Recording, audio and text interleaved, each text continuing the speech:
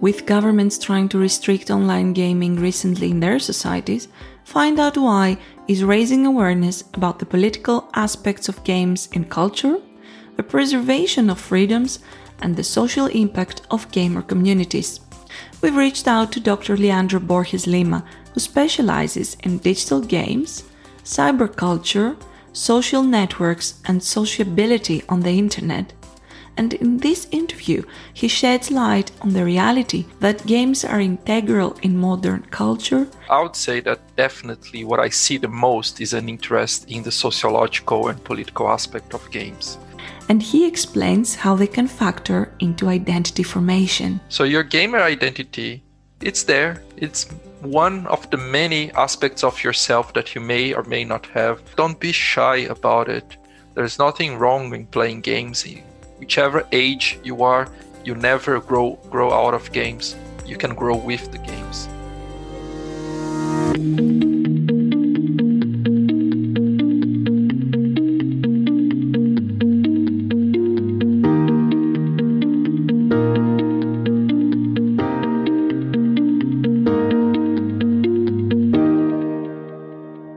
We started this interview by asking Dr. Borges Lima when did games become a study topic in academia and what is his research focus? Basically, since games started being produced or being developed, people started also worrying about games and trying to understand them from different areas within science. My focus is, of course, from a communication, media, more sociological perspective, political perspective. But there are many ways of studying games, from design perspectives, from more game development and coding perspectives, and so on and so forth. When did game studies become formally a research topic?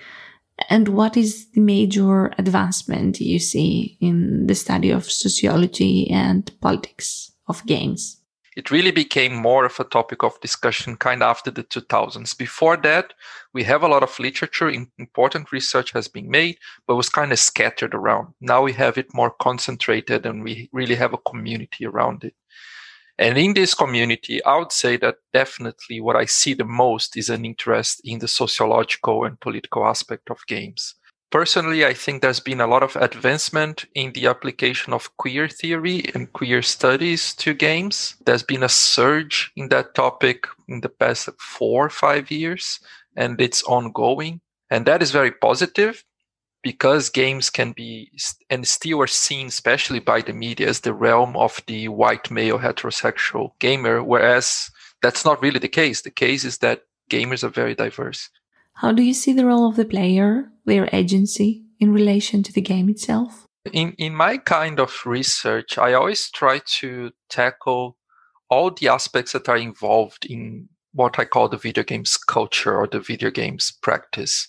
So I always try to look at it as a configurative dynamic where players configure the industry configure the players, but also societal discourses, societal problems, our backgrounds, our personal experiences, they configure how we engage with games, and that can also lead to how developers develop games. And in that perspective, I see the role of the player as a fundamental one because it's hard to grasp what a game can tell someone without a player to play the game. So the player has a central role. Even when we're doing research that is more just the content analysis of the game themselves, we as researchers, we are the players, we are the gamers. We are the ones that make the game happen and make the story happen and control the characters. So that perspective and that experience also plays a role when we are analyzing just the game's content. Is it only when one plays games that they considered part of the gaming culture? You don't need to have a console. You don't need to have the gear to play games, to understand them and to make sense of them. You can simply watch people playing games. It's more common nowadays that people will sit down and watch people playing games, but it's also not necessarily a new thing. The game watching experience has always been there. So you would always have like a crowd of people watching someone playing the arcade, waiting for their turn, and watching people playing games was always there. There are different ways of learning about it and of understanding the language of games. So the media can also help with the games literacy nowadays because they tend to show these big esports tournaments and they have commentators which then will explain very clearly to the audience what's going on. And just by watching that and listening to that explanation, you can learn more about games and understand why are they so big in our current society. Can games replace traditional education methods? We've been studying games for education for a long, long time. It's been a topic. There's a field for this called edu gaming, or we can also brand it under the serious games umbrella. And there's a market for it. Companies working on creating games that are focused on educating people about something. I come from a slightly different angle in the sense that I think the games that we play on an everyday basis, the games that are the big best sellers out there, can also be used for teaching purposes. I was teaching a course on games, and I gave a lot of games for my students to play or to watch every week. They had to do a gaming diary where they would reflect about whichever games they played or watched that week, which then helped them develop a better understanding of games. But that was a games-focused course. But I do believe that it's not just in those courses that games can be useful. I also use it in other courses that have nothing to do with gaming, but I use them as examples. I use them as something that people can engage with and question themselves somehow. And all sorts of games work for that. I think that it's underestimated how games can help us explain a lot of things that are happening in the world in the same way that movies and books and TV series can. Some games do give you a lot of agency and you can basically do anything within it. My belief is that because of this agency, because we can interact directly with the game and the game characters, it really helps us experience things in a different way or experiment with different modes of seeing the world, modes of living in the world. And just by doing that, it can lead to a better understanding of ourselves. Can the game design pose some limitations to self-exploration? I mean, some of the emotions are embedded in the game itself. There's the possibility for game designers to embed the game with emotions, with values that they want to convey to people. So they will encode messages in the game.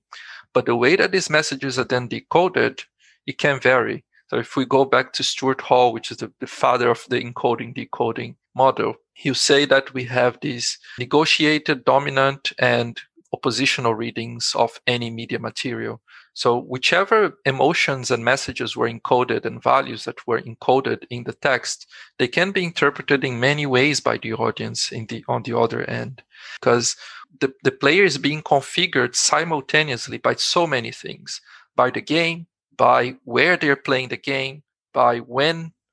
And this scenario also will then impact the emotions and feelings of players as well.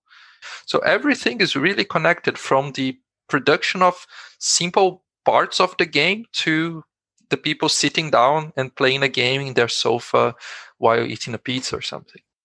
Are the communities of gamers also a research topic in game studies? Multiplayer games, they have more of an ability to create this big community than a single player game does. But the single player games also create communities, albeit in a very different way. And this community is often not restricted to just the gaming environment. It moves to internet forums like Reddit, it moves to WhatsApp groups or Discord groups, and becomes something more than just the game and the moment of the game itself. Video games and radicalization. Is there a correlation? There is an inconsistency in how we talk about the problems of video games and violence, in the sense that there is no real correlation between games causing violence and therefore causing radicalized acts like shootings, for example. There's no study that actually proved anything remotely consistent about it. However, another issue of radicalization with games that then is way more dangerous and where the connection is a lot more clear, is a lot more present, that is the connection of gamers with alt-right politics. And that is something that we know happens. Back in 2014, we had this Gamergate.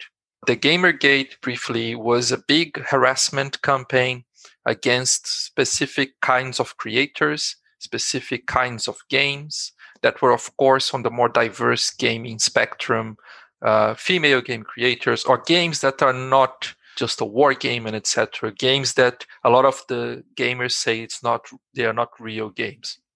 And the Gamergate was very ugly thing that happened within games culture, but was also something that was not totally unexpected. The stereotype of the white male heterosexual gamer, at the same time that we can definitely say that they are not the majority, it doesn't mean that it doesn't exist. It does exist in a very toxic way. And this was very pronounced during the Gamergate scandal, the Gamergate controversy. The kinds of strategies and tactics that were used by people that were pro-Gamergate in terms of exposing personal information of people, but also the way that they organize themselves in online forums where anonymity is very important, like Reddit, like 4chan, 8chan, and other online spaces. The ways that they organize themselves, the ways that they would create misinformation or fake news and spread this kind of misinformation are very similar to the same ways that were used, for example, during Donald Trump's campaign in 2016. And there is this connection indeed between Gamergate, between these particular kind of gamers, that's a very toxic community, and the rise of the alt-right in terms also of their communication strategies that were kind of brewed within the Gamergate campaign. Even the terminology of gamer is a place of political dispute that is very much connected to this radicalization that is happening, especially among kind of teenage young adults communities. And I had some students that would tell me, I don't identify myself as a gamer because I don't want people to mistake me for a homophobic person, for a sexist person, for a racist person. And it's a dispute, again, a dispute of space, a dispute of visibility and voice that I think will be a continuous dispute. I don't think it will ever really end. It's also a dispute that with no clear victors.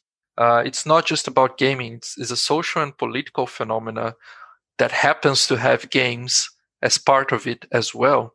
And I think that needs to be looked into more carefully and understood more carefully, because it is a breeding ground for everything. We want to give kids, we want to give anyone the tools to recognize when something is toxic, when something is potentially damaging to them, so they can avoid that.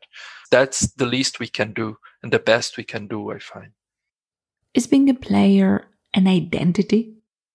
Identity is something that is always changing, that we're always constructing, reconstructing, refiguring. Now, gamer identity is something that we can connect more to our consumption practices, to our cultural practice, cultural consumption. So it's more on this side of a kind of a capitalist identity, even that's something that you kind of do because it's part of the word. But for some people, it will be a big part of their lives. For some people, not. But this identity process, it is very dynamic. It's very complex. In general, the concept of identity is complex. The concepts of identification are complex. But identities are intersectional. They are about like our demographic stuff, that you can tick the boxes there, but they are also about our lived experiences. They're about the people that we connect with in a daily basis. So things are constantly changing, and I think that's the beauty of it. So your gamer identity, it's there. It's one of the many aspects of yourself that you may or may not have. Don't be shy about it. There's nothing wrong in playing games. Whichever age you are, you never grow out of games. You can grow with the games. What do you wish to see more in the future in the field of game studies? Think about the research in games is growing, and how can we translate that into also civic actions and something that we can bring to, let's say, teenagers or people that do not have access to either formal education or to the university. How can we bring them along into thinking about games in a more critical manner? This was Leandro Augusto Borges Lima, and I'm Elena Giola for Find Out Why.